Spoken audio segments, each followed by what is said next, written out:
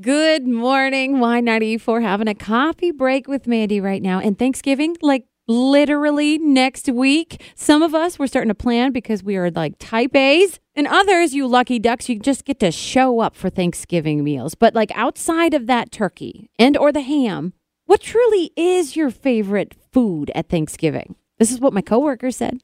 Cheesy potatoes. Yes. I think there's restaurants here in town that like do the cheesy potatoes, and it's like, okay, you have my heart. Yeah, cheesy potatoes or the buns. Those are my two favorite. Pumpkin pie. Really? I love pumpkin pie. Extra whipped cream. Pumpkin pie with your whipped cream. Yes, absolutely. Stuffing. I gotta love me some stuffing or dressing, depending on which family you come from. And then candied yams is like the third. I love something that has a color that's different than brown. So I love Brussels sprouts, but I do mine with like a pork belly and a balsamic glaze. Really, really good. Really, really tasty.